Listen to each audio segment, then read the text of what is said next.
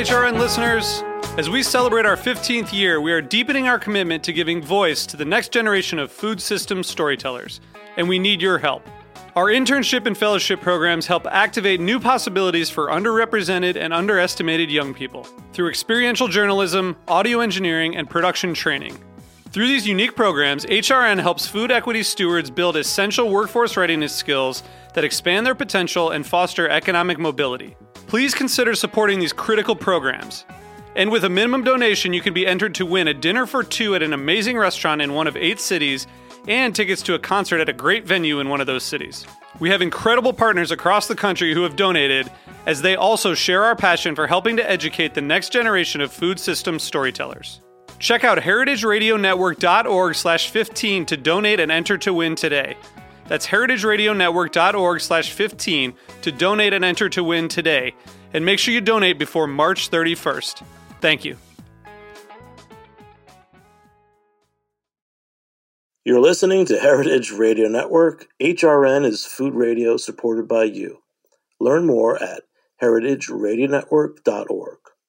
This episode is brought to you by Roberta's, home of Heritage Radio Network since 2009. Learn more about Roberta's at robertaspizza.com.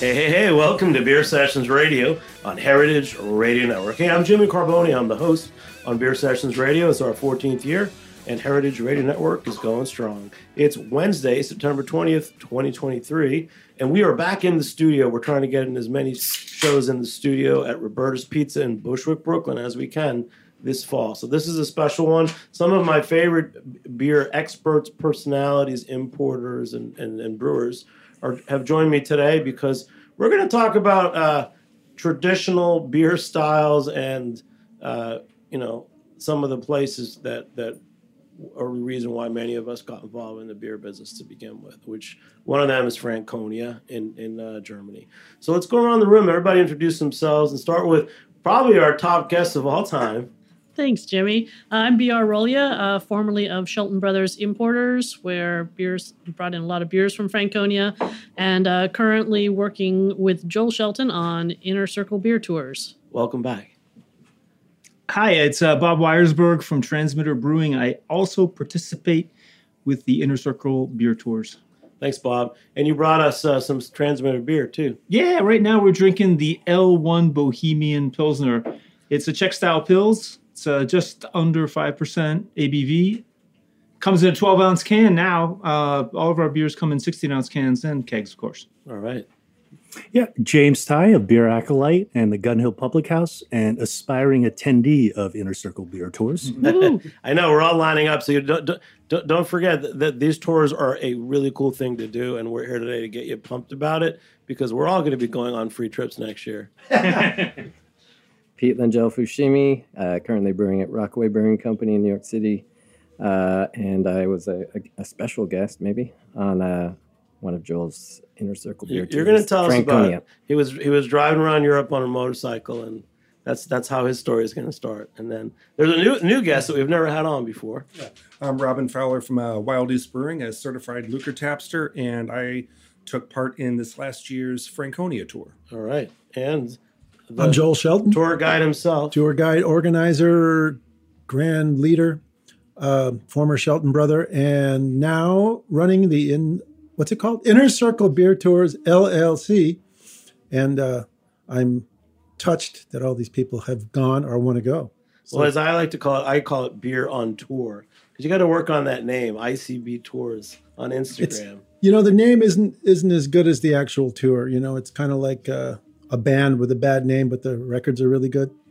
Well, Joel, let's give everybody the overview, because, for years with Shelton Brothers, you guys had some of the finest traditional producer beer in Europe, and you imported them here. But you guys always took trips, and you were always there.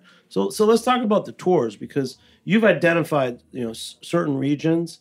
I think everyone here can speak about them. Let's give us a little intro to the regions that you're visiting. Well, the Shelton Brothers started because some of us were traveling a lot. Meaning myself, my brothers Will and Dan. We were just traveling all over the place in those days in the early 90s. And I've told the story a lot, so I'll go really quickly, but I went to Brussels as a musician, and I brought some Cantillon back for my brothers. It wasn't something known in America at the time. My brothers loved it. They wanted to drink more of it. They became importers to bring the beer to America. It took 7 years to make a profit, but in the end, it actually worked for a while, as everyone knows. And Cantillon was the strange one to start with, and it just sort of went from there. And the traveling was the thing behind all of it, was that the reason it happens because we were traveling. I was the lucky one who found Cantillon first. Otherwise, everyone here has been over the seas a lot. And this is the whole point, is it's good to go over there and be with the people who are making this stuff, because some of these people are the ones that got us all going on this whole idea, decades ago. Great. Who wants to start talking about Franconia? Well, let's start with Pete, because Pete, a couple of years ago, you went on a journey through Europe on a motorcycle. Yeah, I was actually in Berlin for Berlin Beer Week, and Joel happened to be doing his tour at the same time, and he invited me, but I didn't, I had to pour beer in Berlin.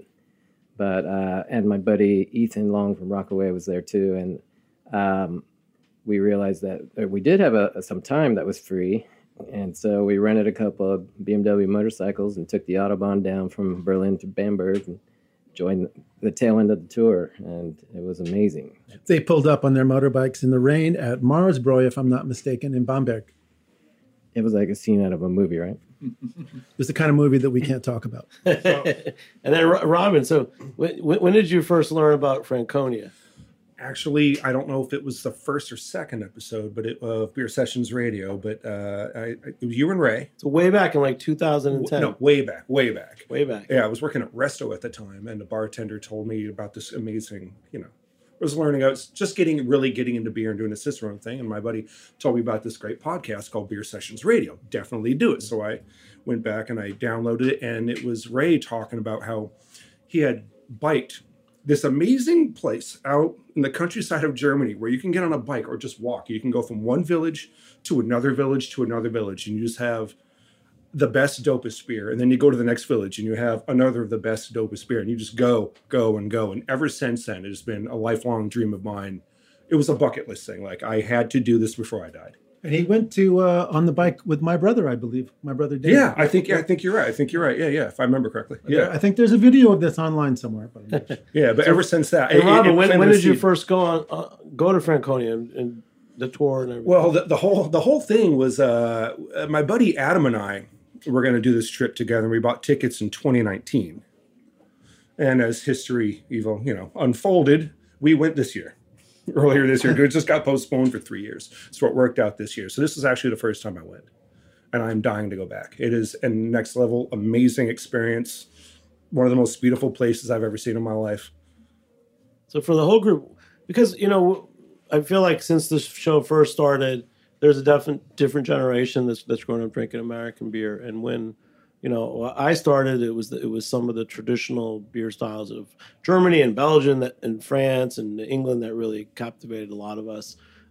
What is it about Franconia? Who wants to sell Franconia? Why should someone go there? Why should someone drink it? And what are the styles that they have? Because honestly, a lot of people don't even remember. It's the Texas of Germany. Okay. There's a lot of beautiful landscapes in Franconia, northern Bavaria. So you think of a town like Bamberg that was not bombed into obliteration, and it's like a fairy tale. I mean, it really is so old and fake, so old and real. It looks almost fake. There's two or three rivers running through it, bridges everywhere. It just looks like a movie set. It's incredible, but it's all real. It's this old medieval city, and there's the best beer in the world there. That's Rauch beer is coming from Bamberg, and what about Annafest? Well, Annafest, yeah, that is one of the festivals they have. I mean, Joel is the one, I think you were the first one of everyone, or was it Dan who found that one? Oh, Dan found a lot of these things, yeah. And I'm just the one capitalizing on it. To take us all there. Yeah, a lot of people don't know who Dan is or so. So it's a fantastic festival that's he's not in the room right in the woods, in the not quite mountains. It's more of like large hills where they used to have the cellars, the caves where breweries would lager their beer, like limestone caves, before refrigeration. And so it just created, in the summer, they'd go up there, have parties, bring family, bring friends. And eventually it turned into this big fest where now, it's just a whole, is it a week-long fest, Joel? It's more than a week. It's more like 9 or 10 days. They've got a little carnival for the kids with rides, and then each keller has their own stand, their own tables, and they're pouring all this beer, and there's like fairy lights around, and it's just a magical experience to just walk up this hill. You just follow a trail, and I'm going to stop into this keller. I'm going to stop into that keller. And it's just something that just you cannot experience in the U.S. We just don't have the history of that. I mean, perhaps maybe in places like Brooklyn and St. Louis where they had former beer cellars, maybe pre-Prohibition they had sort of fests around that, but not in the countryside like in Bamberg or outside of Bamberg and Forchheim. It's just, you just simply can't experience that anywhere but there. It's very site-specific. And the other important thing is that these events and this culture has been going on continuously for hundreds and hundreds of years. So not only do you not have the experience here, you may have had that experience here briefly for a few decades, but you can go back there and be in the middle of something that these people have been doing since their great-great-great-great-great-grandparents have been around. So that is the main thing, is that we're going in the middle of someplace that's not like this new beer culture that somebody just invented. It's something that's really a part of the blood and soil there. And that's the most special thing about being there in person. Who wants to talk about the beer styles? Probably some beer nerd. James. Our James. Cicerone. No, I think Pete could talk about it a little bit. I mean, he makes the stuff, so. Well, I guess we're passing the ball. I would start with Bamberg, like Bob had mentioned, the home of Rauch beer. So that's smoked lager beer. There might be a few ales there as well, but it's smoked beer. So that's where Schlenkerla is, and how many other breweries are there? Spezial. Most of them are pretty intense, actually. It's not a beginner beer. But Bamberg is all about Rauch beer, smoked beer, and then there's plenty of good lager beer and Märzen. And what are the other specialties about? Well, a lot of the beers there, this is tricky because in America, and maybe James could address this actually, because the funny thing going over there is that Americans like to put everything in a box style-wise because we really have this culture of judging things and rating things. And it kind of has to go out the window there because all of a sudden you go to these breweries that have this amazing beer and it's just called lager beer, or it's called Zwickel beer or Keller beer or Land beer. And Robin discovered that firsthand this time. And I tried to make this point to people, but it's really hard. It's vague. It's hard to explain it. But they're not. We're going to brew this style called lawn beer. We looked it up online, and we're going to try our version of it. This is something that their great grandfather made, and there are different meanings, and the meanings overlap. And you have Rauch beer, which is very clear; it means smoke. And beyond that, it can be blonde or dark, it can be black. So all these styles can overlap almost completely. So Pete mentioned the Rauch beer in Bamberg, but in Bamberg, there's only a few of the breweries doing Rauch beer. In fact, in the other ones, you can find Pilsner, Keller, Ungespundetes, lager beer, Fold beer, all these things that are kind of vague for Americans. I think that's the big lesson to learn. Yeah, Zwickel. And all these things can literally overlap. And it's a really hard thing to explain until you go over there. And Ungespundent? And you doesn't even exactly make sense when you've been there. So that's good to be completely confused as an American because we always think we know exactly what the styles are. And good luck going over there and judging them.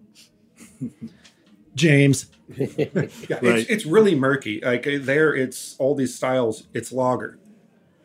It's like each place, like it could be a Zwickel. They're mostly all unfiltered. They're almost all ungespundet. They're as far as the barrel stuff goes. They're all It's a blanket thing, and like you said, we try to categorize it, and we're going to make a land beer. We're going to do this Zwickel. You're going to do the thing. It's all very localized too. Yeah. So a tiny town, there might not even be a stoplight. Might have 2 or 3 breweries, and the people who live on the west side of town drink the beers from the brewery on the west side of town. They wouldn't think of going, 5 blocks away and drinking what is in a similar family type of beer because they think the beer from their local brewery is better.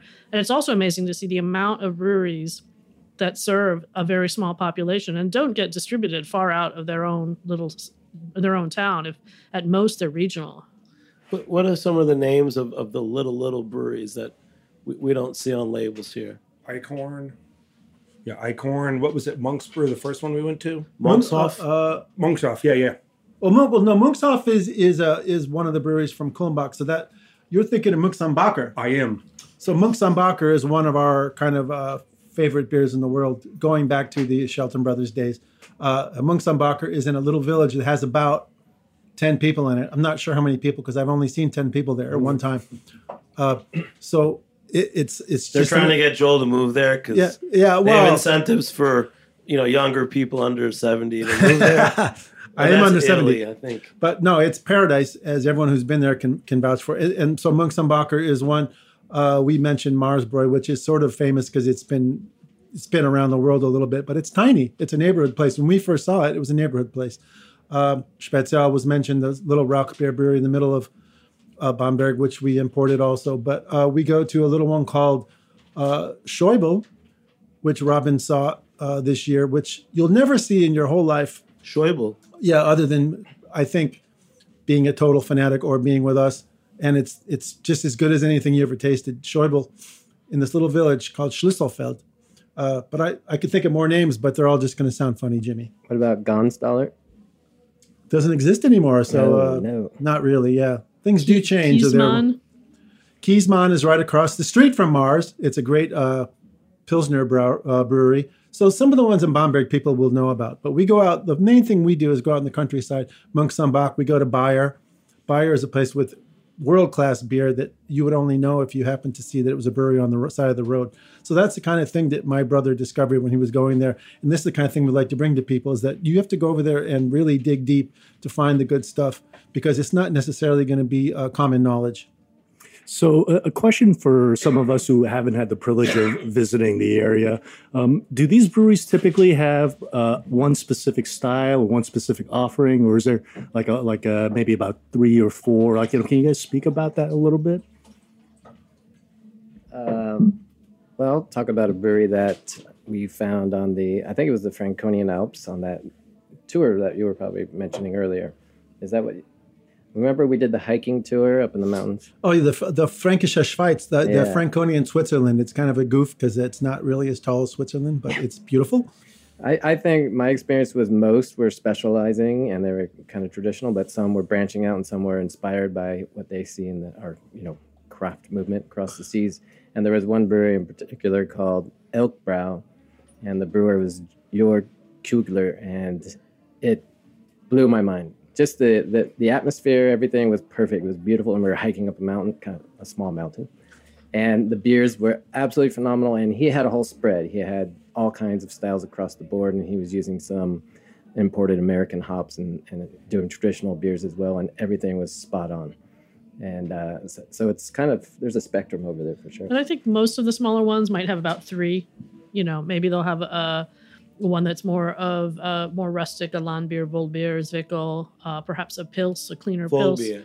And then maybe perhaps some might even have a Weissbier. But I would say the most you see are like 2 or 3. Usually there's one house beer that nowadays you have a little bit more variety than a few years ago. But when you go to these places, you don't necessarily look for that. We go to breweries here and we think, oh, they have 40 taps. Let's try 20 of them and rate them. But over there, sometimes you only have 1 or 2. Like the one I mentioned, Scheubel, I think has a light and a dark. And you don't really care because you love them both. But usually there's a house beer, and you heard the word Vollbier, which means sort of nothing particular. It just means a regular beer, and you lager beer. So most of them will have one main one, and depending on the place, Pete mentioned Elk, and they'll have a few more ones. It's branching out slightly, but we don't really want it to do that. We want it to keep the quality as high as possible. Robin? The one thing I noticed as far as styles go, a lot of these places, a lot of them had a Helles. So they had their house beer, then they had a Helles as well, which is a lighter, brighter one. That's the one thing I noticed as far as styles go. Yeah, we didn't even mention the word Helles because I forgot all the key words. But Helles just means a light colored beer. And beyond that, it means nothing. Yeah, other than that, it was typically what we would consider like a land beer with their local beer. It was just, that was the one difference I noticed. And to, most average beer drinker, a lot of these are just going to taste like lager beer. They're not going to be able to distinguish between all these styles. But there's definitely subtle, like when you get into that, I remember, I only had the experience for you guys used to import the little gravity casks. And so that's why I know some of the names, Volbeer, Ladenbeer, and the different obscure small breweries. But I remember there were very subtle differences in taste. Like maybe what are some of the varieties that these Franconian lagers could taste like? Like I always think of like this toasty bread flavor. What would the toasty bread be? Well, a lot of it is coming. A lot of the bready characters are coming from the malt. But yeah, it's a very full kind of biscuity, bready, but also some nice light sort of grassy, light spices coming from the noble hops because they're using all predominantly German hops, perhaps some Czech hops as well, depending on which years in the hop harvest. But predominantly would be mostly German ingredients, and yeah, just a very full. They're full bodied without being filling. And as Pete was saying, like there's not a lot of difference between them, but each one has its own subtle differences. And just they're very easy drinking, and that's why they serve them in half liters because they're very, very easy to drink. And it's almost like a session style beer. What I love about those beers, and I think what's missing in a lot of beer when people talk about beers now, is that there's a subtlety, but they're also very drinkable, and there's things you can taste, like you mentioned, a grassiness or other subtle notes that taste like you're drinking. I don't want to say liquid bread, but it's more like that than just beer. Yeah, what I will say is when you think about Franconia, and this is coming from the beer judge and that side of the spectrum here, there's a lot of Keller beers that are coming out of the region, and for a beer judge, we're looking at these beers, and it's a little bit younger. Like visually, it's going to be slightly hazy because it's slightly unfiltered. But then there's also, it's a young beer as well, because you're serving it a little bit before complete maturation, and so you do get a little bit of green apple notes to it. So it's a little bit snappy. There's a little pop to it, and so it kind of gives you that freshness that you wouldn't expect from a beer that you get maybe in Munich. What about the brewing techniques? Because here in America, we talk a lot about techniques and equipment. I mean, there's all these little tiny, many of them old, small breweries. What are they brewing on? And I don't know if you observed anything, Pete, or you, Robin, or PR. I think it's across the board again. But one of the breweries we went to had an amazing gravity system that was Gonstaller, which is apparently no longer there. So it was in a tower. It was a tower brewing system. So at the very top, it had actually one of the last parts of the process was a cool ship, which we used, and we chucked a bunch of American hops in there, made a beer with them. And then it would have a kettle, which would then gravity feed down to, or a mash tun, which would gravity feed into the kettle, and it gravity feed down to the cellar. And then so it was a very old style brewing system that had been around for quite a long time. And he was set up to do what's called decoction, which is a different way of mashing that's pushing some portions of the grain back and forth through the kettle and doing step infusions to raise the mash through different temperatures, which there's an ongoing debate as to whether that has an effect on the flavor and quality of the beer. And a lot of these brewers are hard set on, yes, it does. It's very common in Germany to do that, and it's less common here for sure. Yeah, but a lot of brewers here are doing that now as well. some are dead set on in your opinion, what does the decoction do to the beer? I mean, I guess it's like a recooking, but what does it actually do to that beer? You're developing some melanoidins. You're kind of getting a little bit more of a toasty character, which you can try to recreate through some malts that have gone through a higher kilning. But yeah, it's kettle caramelization, a slight kettle caramelization from what the portion that gets boiled and then sent back in, and it's supposed to give like a slight fuller kind of mouthfeel. I definitely get more of a roundness, and more mouthfeel from a decoction. I mean, they, now the malts are much more modified, and originally decoctions started because the malts were under modified You kind of had to keep cooking them and to create more of the caramelization. And now people now with the way the malting is done now, they say you don't need it. But I've had beers that have been done, similar beers with decoction or without, and there's definitely. I mean, it's subtle, but it fills your mouth. It's more round. But going back to your question, a lot of these breweries also have open fermentation for their lagers. You've got like almost a 6 to 8 inch krausen on top of the fermenters. It's awesome. It's just like this, just piles and piles of yeast on top of them, and these square rectangular fermenters. In addition to that, there tends to be. I'm not the person to talk about the brewing process, by the way, but the tradition of longer lagering. But go ahead. Well, but it's just a very basic thing. But they do things there based on how do we get the best beer. It's not as much driven by what's the cost of what we're doing. And I think everyone will agree that they put a focus on all these things we just talked about, but also the lagering. And so, as everyone has mentioned, the mouthfeel is different. Sometimes it feels like it's more complex. You get more flavors out of it. The carbonation seems a little softer, things like this. So I think the experience is very different from just the typical lager you get even from the really best brewers here. It's just something in Germany that you don't get elsewhere. Joel, what do you like? I mean, you put together the tours. I'm in Franconia. What are the highlights of this year's tour that you wanted and that are there? Oh, the Franconia tour. The highlight, well, I always like to point out this highlight, which is funny because one of my best friends in New York came with me on this tour. I've known him for 40 years. He's not a beer guy. And he said, you talked about this highlight. And I got there. I thought, what's the friggin' big deal? So this is sort of a beer. Saw the krausen on top of the beer. Yeah. Well, it's funny because it's funny to get different feedback. But a place called Bruley Keller, or also known as Schoko Keller, the guy named Schoko, which is sort of a nickname. And these are just some guys that take wort from a brewery, which is very common. Another thing that we haven't talked about that happens in Franconia a lot, you get wort from a brewery there, like you fill up your gas can on Saturday morning at 6 a.m. and bring it back and put it in your basement and ferment it yourself. This is an old tradition that maybe happened in other places, but still happens. So these guys have a little club. They bring it out to their cave in the woods and let it ferment there. And we get to go there and visit those guys. And as far as I know, pretty much the other outside world doesn't get to do that. So that I always talk about that as the essence of what we're doing. There are a lot of different things that could be called the essence, but that is a big one for me, that we're out in the woods drinking this beer. These are part of the traditions that you put things in caves and they happen now. Yeah, and it's actually, this is where the caved beer kind of thing started, and that's a very simplistic view. But and Robin can say he was out there, and maybe Robin can explain how he felt being out there in the woods with these guys. This won't be X-rated, don't worry. By the way, we're currently drinking the Patience and 42 Czech Pilsner, which is double decocted.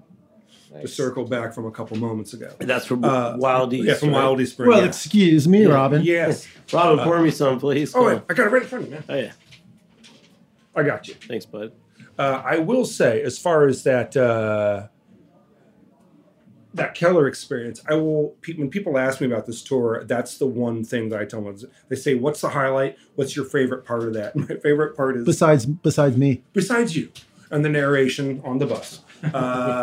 But just being out, it's just, I don't know the name of it, couldn't point it out on a map. We were in this tiny village, maybe 400 or 500 people, and it's these guys, it's their private bar. It's this hill, it's bucolic, you're basically out in the middle of the woods in this hill, and there's like 35 Kellers dug into the side of this hill. A lot of them are caved in, a lot of them are not in use anymore, but these guys, they go around to their neighboring villages and they just buy the barrel of beer and they go back and they have their private Keller. And it's dug, about 30, 40 feet into the side of this hill into the limestone. It's about 42 degrees back there. And they just have their barrels back there. So on the weekends, they're like, you want to go drink? Yeah. So they go to this picnic table out in the middle of nowhere at this hill and just pull out a barrel, plop it down on the picnic table and drink the barrel. I think we, as a tour group, we paid for one. And the one guy was having so much fun, didn't speak a lick of English, was having so much fun watching us have a good time. We went through 5 barrels. As a tour group, we drank 5 barrels. It was one of the highlights of my life. Definitely probably my favorite experience of that tour. So, Joel, is this off script or is this part of the tour? Well, I was going to say it was a highlight, but I don't remember it.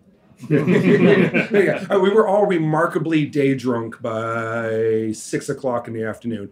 And we started the day at Eichhorn with the head brewer, who's the happiest individual I've ever seen. No, not Eichhorn. See, Robin gets confused because he drank too much. True.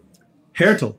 Hertel. Eichhorn was one of the beers. We're drinking. Eichhorn was a beer at a festival. Yeah. This is what happens when you go over there. You hear all these German names. It's Joel, kind of, you know every single brewery, don't you? I remember stuff Franconia. because I write the itinerary, so I do nothing else in my life. Yeah, I'm getting it confused with later from the Keller Festival, the Eichhorn. So James, I'm getting lost now. What do you want to know that makes you want to go? Because already I'm like, I want to go to the Kellers. I actually would like to see the Krausen on cap. And if I tasted it, what does the Krausen taste like? Does it taste like beer? Does it taste like yeast? Probably not very good. Not good. Yeah. No, really? Not. What is the Krausen? Just so I know. It's yeast. It's yeast and trub. Have Called Vegemite. brown huff is the kind of dirty yeast. So it's what Vegemite could be. Yeah, it's not good, and it's quite bitter as well. And then Bob, just go back. You poured the transmitter Pilsner, and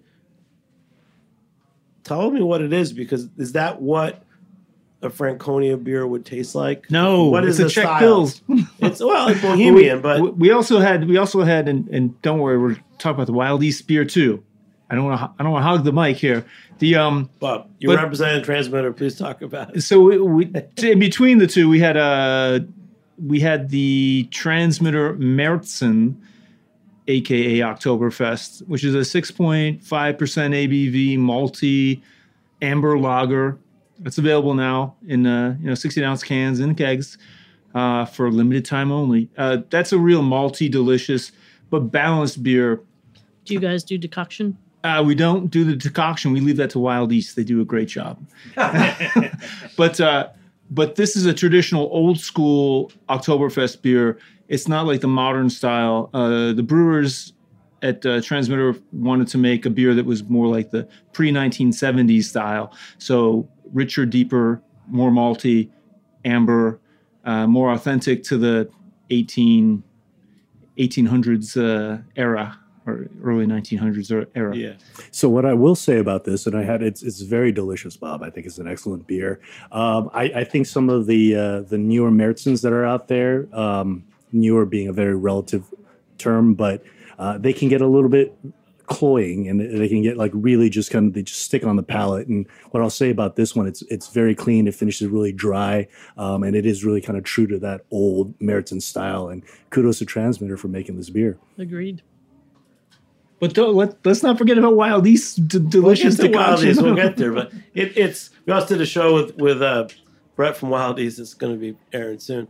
All right, I'm trying to get you guys to talk more, just so you know. We haven't had a full studio in a while. The other Inner Circle beer tours? Let's go to that. But let's just. I want to wrap up with Franconia. I'm still not sold on it. I'd like to go look at. What, are you kidding me? I want to go to the Kellers. I want to see. Who's the guy from Mars? What's his name? Stefan from Mars. Do his shtick with the. Stefan's not involved with the Mars Brewery anymore. He's not. Things change, Jimmy. Even he in once did a Franconia. show with his lederhosen and explained how he went to the bathroom. Yeah, but you don't want to be anywhere near those lederhosen at this point. Jimmy, can we also? Well, for you would enjoy the sausages. You'd enjoy the cuisine. Very hearty German cuisine. So there's food too. Oh yeah. Well, we include feed You guys aren't selling this hard enough. We have food every day on the tour. I mean, Franconia sounds great. Unlike Every the sounds way great. the Shelton brothers used to travel, we have food every day on the tour. We have to make a concession to normal people. Yes.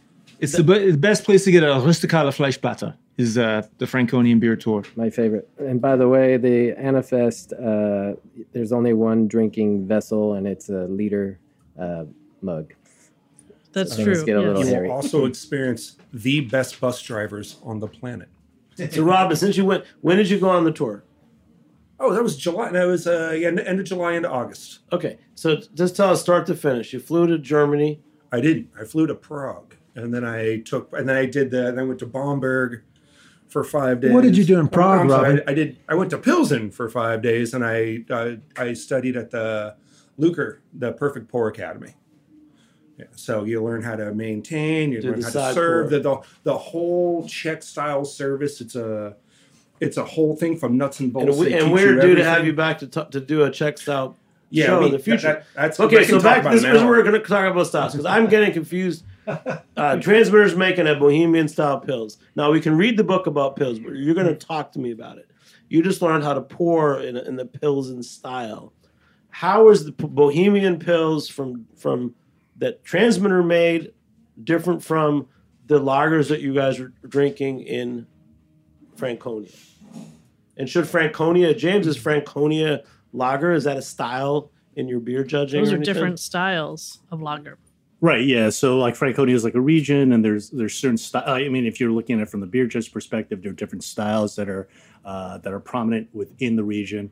Where the Bohemian Pilsner kind of differs. I mean, just really quickly, decoction mashing exists in a Bohemian Pilsner. You do talk about a yeast strain that does kind of kick off a little bit of diacetyl, which you get a little bit of buttery note to it as well. Satzer hops are pretty much de rigueur when you're talking about this particular style. So you're getting a little bit of almost like rosemary, herb de Provence kind of hints to it. And then lastly is what's the one thing I was going to say about it? I don't even really remember right now. They're a bit crisper and snappier. They are. Oh, and also the perceived bitterness is lower, even though IBU range is typically higher. And so that is due to the decoction mashing as well. But the Pilsner in Czech Republic, I think, is usually sort of fuller than the one that you see in Germany. So that would make it seem less hoppy, because the effect of most beers in Czech Republic is maltiness. Absolutely. It's much more malt forward. Correct. Some Czech brewers are using unmalted barley. That's going to give it a more fuller mouthfeel and better head retention as well. It's a different fermentation profile, and it's much colder, actually, which is why there's that residual diacetyl. They're not warming it up, and they're moving the beer. We saw the book when we were in the Czech portion of the tour. There's a very detailed fermentation profile for these traditional Czech lagers, and it's like everyone's doing it over there. And it's also open fermentation. And don't forget the water profile. It's unique in that part of Bohemia. Profile of 0. There's nothing in the water there. And this points out a thing that a lot of all the key ingredients to making great lager beer come free there. I mean, there's the water, there's the malt, the barley that grows there, there's the hops. So there's a reason why the beer, our tour is called the motherland of beer. There's a reason we're talking this huge area between Czech Republic and Franconia and Bavaria, but historically that's why that stuff comes from there, and also because of the caves and the lagering and all this stuff. So. That's a big, broad subject. But Pete mentioned the Czech part of the tour, but that was something that we just did casually, which you have to be friends with me to do. But we haven't done a Czech tour yet, but we'll talk about it. Should. You definitely should. Well, we did a preliminary tour. Yeah. I might add, in the Czech Republic, it definitely depends on how they pour the beer. It's a mouthfeel. It's a foam to beer ratio. It is a completely different animal. And Robin is the expert, but he's here to talk next time. We're going to talk. You got to sell me on the tour, sell me on Franconia. So we're going to take a short break, and then we're going to come back and talk about some of the other tours and ICB tours on Beer Sessions Radio. All right. This episode is brought to you by Roberta's, home of Heritage Radio Network. Roberta's was founded in Bushwick in 2008 and has become one of the most iconic restaurants in the country. HRN made its home inside of Roberta's in 2009, and together they have become part of the DIY fabric of the neighborhood. Roberta's is open for lunch and dinners 7 days a week and serves much more than just the famous wood-fired pizzas. Their team dreams up new salads, pastas, and sandwiches on the regular. Roberta's Tiki Bar is alive and well in the back garden, serving up frozen drinks in the summer and hot toddies in the winter. Stop by the bakery and takeout spot next door for fresh breads, sticky buns, and pizzas to go. But Roberta's also extends beyond Bushwick, with multiple locations in New York City, Long Island, and Los Angeles. You can also find their frozen pies in grocery stores around the country. The spirit of Roberta's, like Heritage Radio Network, is everywhere. Here's to many more years of pizza-powered radio. Learn more about Roberta's at robertaspizza.com. Hey, welcome back to Beer Sessions Radio on Heritage Radio Network. Hey, welcome. It's our 14th year on Beer Sessions Radio. support us and become a member at heritageradionetwork.org. And hey, we haven't given enough shouts out to Roberta's Pizza, the OG location on Moore Street in Bushwick, Brooklyn. We're here back in the studio, which is where this all began and happened. I'm looking around the room. BR, Roya, and Bob and Joel Shelton have been on, and James Ty and Pete Langle and our new friend Robin Fowler. But James is wearing a T-shirt from the Judgment of Brooklyn, which I remember was from Mike from Bedvine Brewery. It was 2014. And at the time, Eric Adams was the Brooklyn Borough president, right? And he agreed to host a beer event in the cupola of the Brooklyn Borough Hall. So thanks for wearing that, man. I think you picked that out for us. Were we ever that young, Jimmy? I don't remember. You those still look days. the same, but we'll put a picture up of you and toasting. But BR, you guys there's other tours besides Franconia. I'm not trying to mash it up, but I really loved hearing you guys dive a little deeper into Franconia and the beer styles. One more thing to sell you on Franconia, although you're not a brewer, so maybe it's not as exciting, but Weiermann Malting, which is one of the largest, or I would say one of the most well-known German maltsters, is located in Bamberg. And I don't know, Joel, does this happen on every tour? There are occasionally visits to Weiermann. Well, we try to make it an official part of the tour. In this business, it's hard to get everyone to be sure that they can do things there. Especially in the summer. Yeah, in Europe, it's strange. But we do. We had 2 different groups going there this year because they only want small groups. But it's fantastic coming into the first time I was in Bamberg. We were there. Bob and I were there in the 90s, and pulling in on the train, and like it smells like brewing. And when you open up the train window, like you could just smell the air was full of malt. It was just amazing. But there's another to try to entice you into. It is one of my favorite things about going into, especially a small brewery, is the smell of the malt, and whatever that smell is, I love it. But for other tours, I would say that Franconia was the first tour that was started. I can't remember when the original, how many years that had been going on prior. We did the industry one that Pete was on before opening up to the we general did 2 public. or 3 years of industry tours, mainly industry people, including our own people. And the next thing we did was go to Belgium and France. Belgium and northern France. Now doing Catalonia, outside, around Barcelona. Scotland this year was the first year for Scotland. Earlier this year, you did come on and talk about that. Yeah, we just did that one for the first time, and it was really fun, and good chance for me to learn a bit about whiskey, which I've been meaning to do for about 50 years. Wow. Well, let's talk about so Bob and Beer, you're working on the Belgian and France. The Belgian tour. and France one, yeah. So at Shelton Brothers, I managed our French breweries, so I already had connections with the brewers there. So we try to visit. It's the smaller breweries, mostly ones that we had imported through Shelton Brothers. Also visit some other ones that we've gotten to meet, or some unique things that we don't go to all the big ones. There are other tours that do some of the bigger ones, and there's those are very interesting ones. But we go to the ones where we have. It's also and part of it's all of the tours. It's the relationships that we have with the brewers. That we almost consider them family, they're friends. So when you go, it's it's a very warm welcome. It's not just simply some guy who's like, I'm the head of marketing, and I'm gonna give you the tour of the brewery. It's the people who are and there's a window you can look and see the brewing. Right. Yeah, and here's a tasting, and that's it. Press this button and you can hear a description. Yeah, we would have no interest in leading such a thing, and the whole point is to get to experience what we got to experience as privileged people in the business. Shelton Brothers, and we got to go get to know these people over decades, and to visit them as friends. So it's Inner Circle Beer Tours. Yeah, that's the name. And I get it. There's not much. Yeah, I get it now. I used to be called Insider Beer Tours with Shelton Brothers. I had to change it, but it's hard to come up with a better name. But the idea is that we go over there, and these are our friends, and almost like family.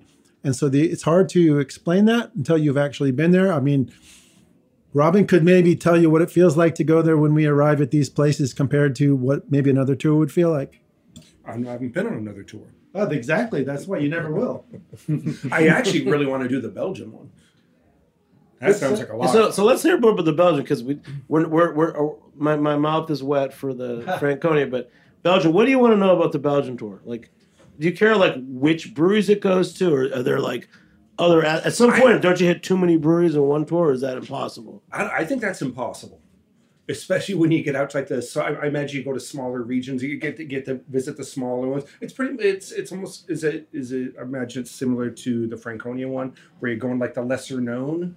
It is, but also on a very practical level, we've got a bus. Like these are not breweries that you can get to by public transportation. You're going to have to rent a car. And of course, if you rent a car, you're not going to want to be drinking too much. We don't have to bike 30 miles a day. Not that we want to encourage over drinking, but it's something where like you just cannot get to these places unless you have a car. And the roads can be these small roads can be, one lane, the bus barely fits. I don't know. You haven't seen our Belgium and France bus drivers. Robin got an idea in Germany this summer where we got stuck for a long time in the middle of Grafenberg trying to get to our brewery hike. And it was pretty funny because we were stuck in a medieval street and being directed by half the town. So like in Cassel through the arch in the town? Yes. And these are part of the experiences that we want to impart because it's not about having the slickest thing that goes perfect. It's about the things you deal with as a normal person trying to get to the best places, which is always a challenge. And that should be felt like it's a little bit of work you have to do to get there. The townsfolk came out. It was almost like a lunchtime event. They actually had to change the infrastructure briefly to the town square to get us to be able to do a U-turn. Because you had a bus. Because we had a bus. And how many people are on the bus? There were 32 of us on this trip. Yeah. And what about for Belgium and France? Yeah, it's a similar number. It's a small number. It's an intimate tour. And, it's like too big of a class size for a private school, but okay if you went to public school. The really great thing about the breweries we visit, they're in the countryside. These are southern Belgium, northern France. There's no train systems to get there. Good luck with a map and a car to even find these places.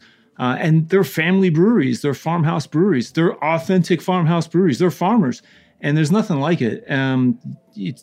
There's no culture like that here in the States. There's you go to Vermont and New Hampshire, there's some very quaint places that brew beer, but they haven't been there for 150 years or more. These are generational farmhouse breweries, and they're making brilliant, authentic, traditional styles. They didn't stop in the 20th century. They kept going. Well, some of them, particularly in France, and were interrupted by some wars, but they picked it back up once the wars were over. And it goes often from father to son, father to daughter. Right now, Thirier in northern France, Daniel Thirier is one of my favorites. Set to retire, and his daughter Clara has taken over. And then we also at Blogy, now their son has taken over brewing. So it's kept in the family, and they might have a couple of part-time workers, maybe one other full-time worker, but for the most part, it's a family affair. And it's as Bob was saying, you just don't see that and the history behind it. One thing about when you guys were importing, I got to taste all these little beers, and for me, they're my favorites, and it's really spoiled me. Thiriez, Extra, and Blaugies and everything. What are those breweries like? I mean, again, the brewing systems. What are they doing that's different from what we're doing here? Most of the breweries we visit in France and Belgium now have modernized to an extent. Some are still brewing on older systems, but many have realized just equipment breakdown, or they've expanded. Oberon, for example, started out brewing basically in the back of their restaurant. They opened up a restaurant. It was a former cafe. Alain Bayeux had bought it, started a restaurant, and decided to brew there. They expanded. Their expansion was basically adding a couple of tanks. I mean, it was really, the footprint of the new brewery is still incredibly tiny, but because they expanded, they have all new equipment there. Blogy also went from brewing in their garage, literally in their garage, to now they have a new brewery building, which again is not that large, but it is much more modern than what they're originally brewing on. And the part of the tour is looking at the old brewery, and it's fascinating to see that they were brewing on this antiquated kind of put together with ingenuity.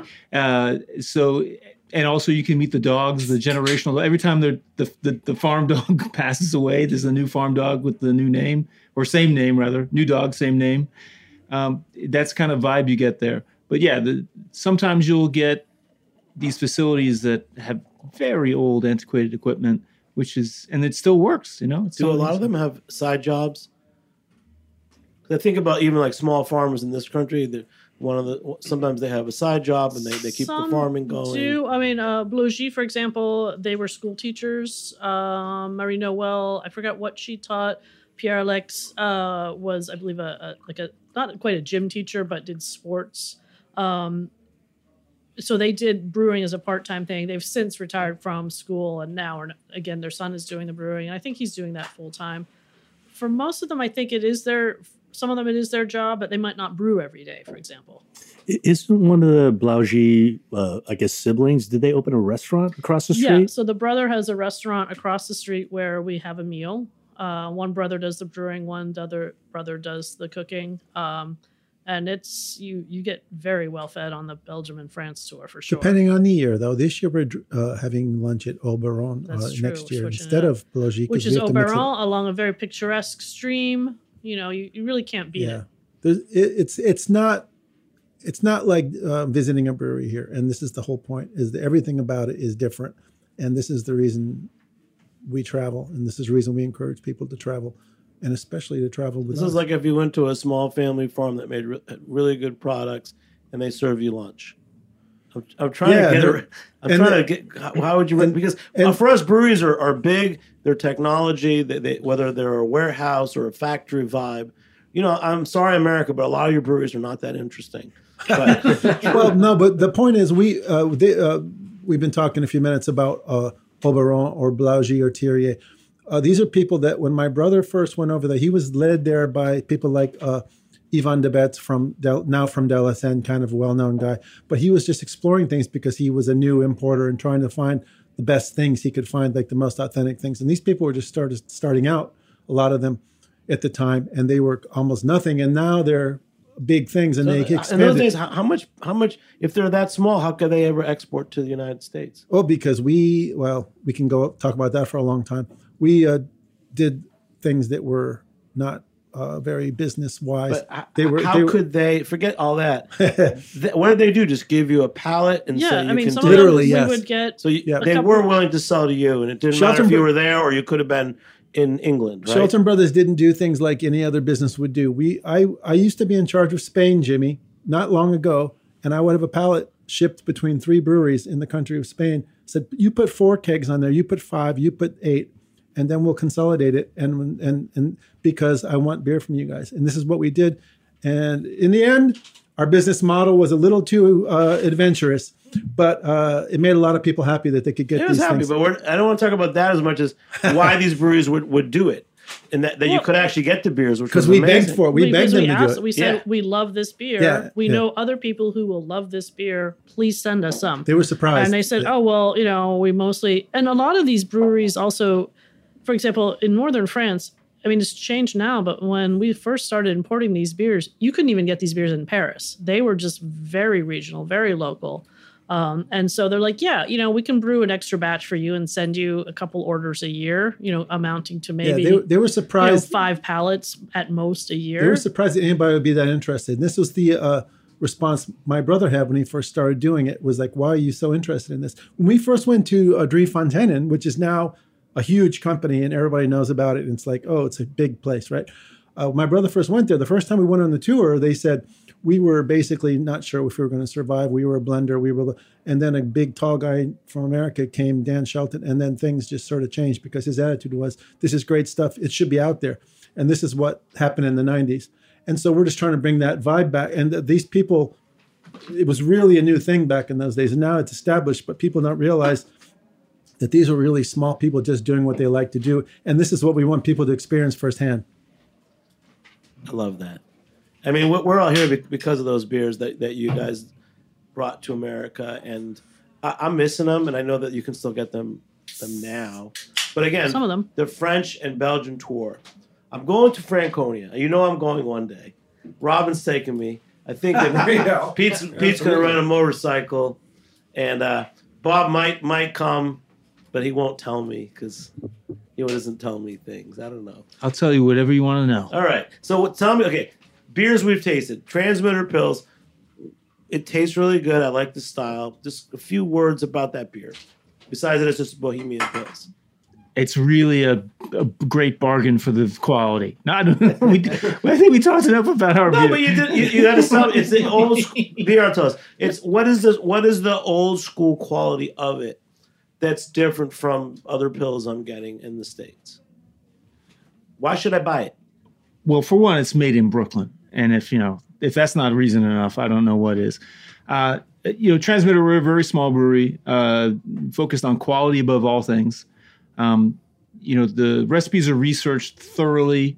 We don't release any beers until they're ready. And, I'm the sales guy. I don't have anything to do with anything except trying to sell the beer. And they don't tell me when the beer is going to be ready. You say, we'll tell you when it's ready. So, and it could take 6 weeks, 8 weeks. It takes as long as it takes. So they're not concerned about, rushing things to market. Everything takes as much time as it takes. The quality of the ingredients is top quality. Whatever it costs, that's what they do. I don't know. That's what the whole credo is at Transmitter. So if you're getting a Transmitter beer that's a traditional style, you can rest assured that it's been researched thoroughly. And, we're trying to make the best rendition version of that style as we can. I'd like to know what Pete was pouring from Rockaway. We had something, and don't be shy. Tell us what it was. It's Hefeweizen. So it's not a German Hefeweizen, but that is a style from Bavaria, where Franconia is. So I thought it would be apropos.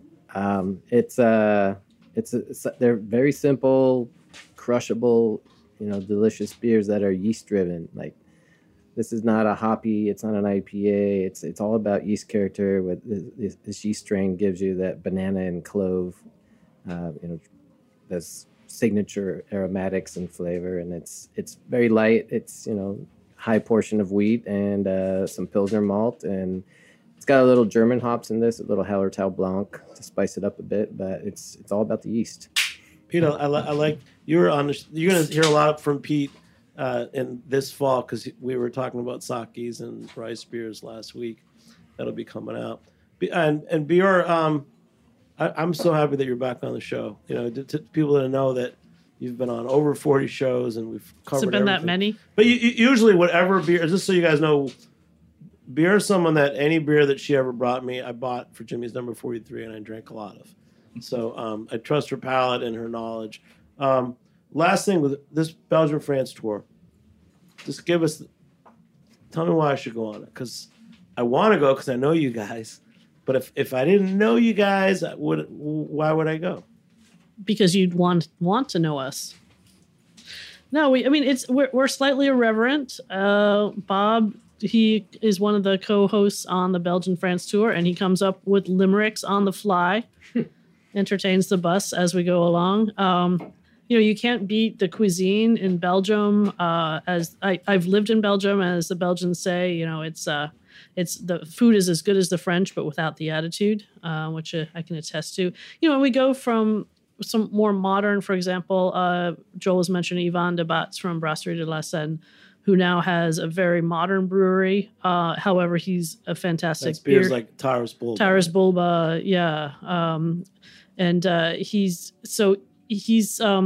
But he's a beer historian. So he knows so much about the history of Belgian beer. He's really come up with he's done a lot of deep dives into saisons and grisettes and those sorts of more farmhouse styles. So he knows a lot, but makes beers that are approachable, that he wants to drink, but that are also more reminiscent, even though the brewery is a spotless modern facility, similar to what you would go if you went on a brewery tour in the U.S., similar to what you'd see here.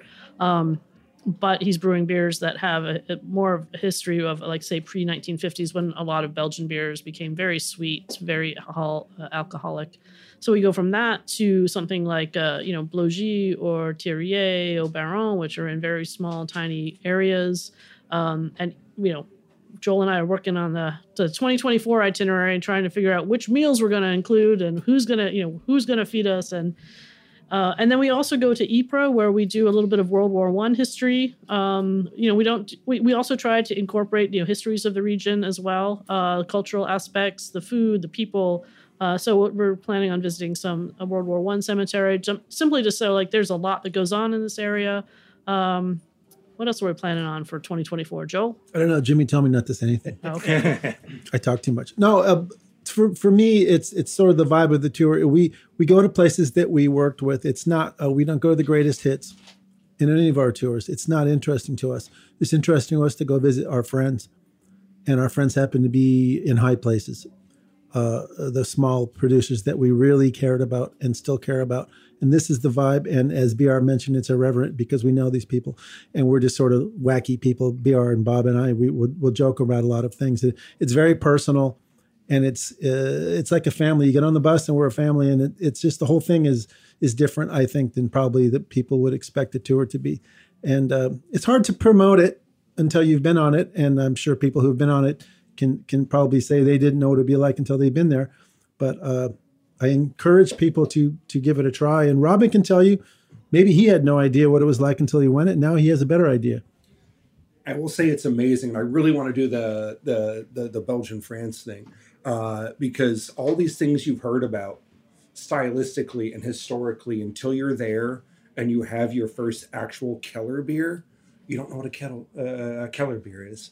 You know, like all the history behind it, or the culture behind it, like all these things just like fall in place finally that you've heard about. But until you're there and you're seeing it and you're drinking it and you're hanging out with the people and you get in the history, it's just obscure until you're there. And it's an amazing experience.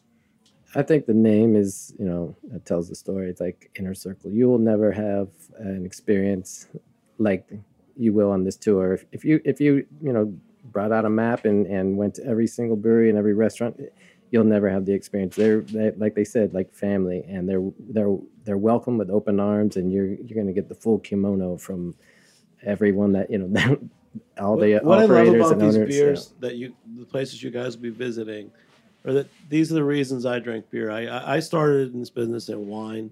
I on my own I wasn't a beer drinker. I don't walk in and buy a beer. I only buy special beers, and I can never define them myself, but that's why you guys are here. We're going to end this by telling me why I like these beers, because, over the years I had a lot of customers at Jimmy's Number 43, and they wanted to drink these beers, but there were women, there were people that don't fit the profile of beer drinkers, and I care because I hear about the beer industry and people are talking about numbers, but I will say that if someone walks in and doesn't usually drink beer, I don't think that a sour off your tap is what they want to drink. The beers that we're talking about, especially like the Blaugis and De La Seine and some of the German like Land beers and Keller beers, are what everybody liked that never liked beer. So what are we missing? But how would I define these beers? James, you're going to help me, and then Robin, because you have to sell beer all the time, and you're a great bartender at Wild East. But I mean, I think what everybody's been talking about this whole session is the fact that it's the story. It's the people. Beer can be whatever you want it to be, and the flavors are just amazing. Yeah, absolutely. But when you put all that together, I can be a wine drinker and drink these beers, and I don't have to say I'd rather have wine, and usually it's not a good wine. Yeah, but I have to tell you guys this now. The industry, I don't always talk about industry, but most places I go now, I'm not talking about places that you guys work at.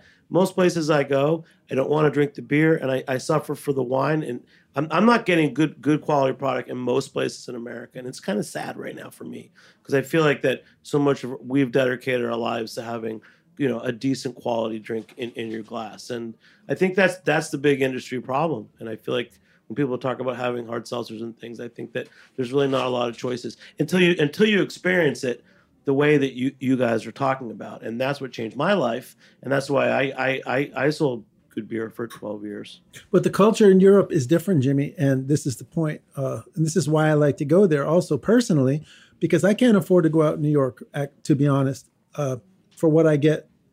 This is just for me, I'm not in everybody's shoes. But you go to Europe and you get high quality stuff for much less. It's part of the culture that you have to get good stuff wherever you go. People talk about and the price of drinks. It's not a privilege all the time, bro. Yeah, it's not a privilege to drink over there. It's a big deal. Yeah, and I think I'm not an expert on what's going on in the business in America or New York or anything, but I do notice that when I go travel over to Europe, wherever I go, I get really, really good stuff for way, way less than I get here. And this is just like a human thing, right? You want to get good stuff for less money. And the culture there is just different, I think. and that's what it's at the moment. And I think if you go on a tour like this, you can sort of get a little bit of vibe of that. And we can make it easier for you because we can take you to places you won't see very easily. And then, what is it about the beers? Is it small batch? Is it the styles? Just somebody help me understand why I like these beers that you guys visit, that you guys used to import, more than just a typical beer at a bar. I think just across the board, these are really well executed beers and very, very well made beers. That's just the bottom line. I think, the Shelton brothers, they did an excellent job of cultivating a portfolio, which kind of accentuated, all of that. And I think with the inner circle beer tours, it's just kind of taking that just to another level, and the fact that you're actually getting to visit these places and having that experience firsthand. And part of it is also they don't follow trends. That this is what we've been doing for 100 years and it served us well. So why should we do anything different? We might modify the recipe a bit or upgrade our equipment, but, we don't need to do 10 hazy IPAs because that's, our customers enjoy the styles that we're doing. I'll just relate one experience in the last time I went to the Belgium-France tour. It was at Thirier, which is a really great family brewery in a tiny town located in the northwest of France. And I'm thinking of the room where we had lunch, and it was a buffet, and it was all local artisanal food, fresh made bread from the local baker, fresh meats from the local butcher, fresh cheeses from the fromagerie. And to them, it was nothing. It was like, well, that's what we eat. And everyone's looking at this like, wow, this is like a gourmet meal. It's like, no, it's just lunch. And it's served with beer that you think, wow, this is incredible beer. And they're like, it's just our beer. So for them, it's normal living. But, when you go there from the States, it's like, wow, holy cow, this is really something special. You can't get anywhere but there. True. Like we get a lot of American interpretations of the style of beer or this or that. But until you're actually there, it's just like, whatever, dude, this is what we do every day. And you're like, this is one of the best things on the planet. And this is just part of your daily life, your culture. Robin, what's one thing you want to go back to Franconia for? Oh my God, all of it.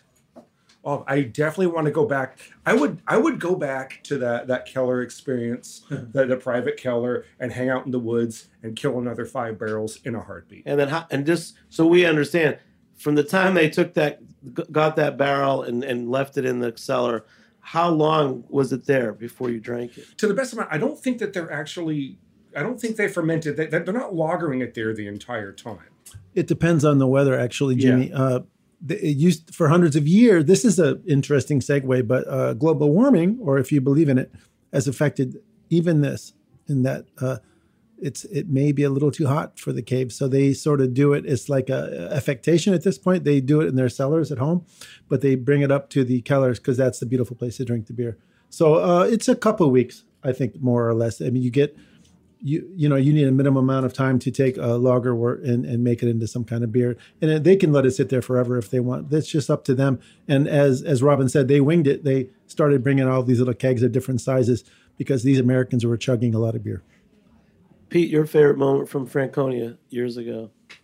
Besides the Autobahn on a motorcycle. But yeah, that's a tough one. Everything, like Robin said, it was amazing the entire time. But the Elk Brow Brewery, it was just perfect. Like, I'll never forget that experience and those beers that I had at that brewery. And James, one reason you actually want to go to Franconia or the Belgian and French tour. So ICB tours. Right, yes. So ICB tours. Or beer on tour. There we are. So I'm going to suck the romance out of the room right now. I'm a very dry personality. I have no personality. But one of the big things about this is, I am a person who builds my travel itinerary, around breweries and beers and the likes. What app do you use, James? So I don't use an app, But what I will say about this is, time and again, especially in Belgium, I've set forth an itinerary and it's just kind of fallen flat because the brewery's just not open. The places I want to go. And so to be able to kind of link into a group that is very good at what they do, and they're giving me an experience that is something that I will never get. If I were to do it by myself, that's reason enough to want to go. These people are all right too, so it wouldn't be bad to hang out with them. But outside of that, it's just you know that you're going to be having a really full and a really enriching experience by jumping on one of these tours. Well, in a lot of these places, going to what James was saying is, for example, Oberon, I think they're open Thursday, Friday, Saturday. That's when their restaurant is open. I mean, certainly they have a little shop. You can buy local products, but they'll open for us on a Monday. Or, Thierry, the same thing. They're open on the weekends or to buy beer. Their tasting room, it's not like American breweries where you just show up and there's a tasting room. A lot of these places don't have an actual tasting room that is open to the public. You've got to make an appointment or a reservation.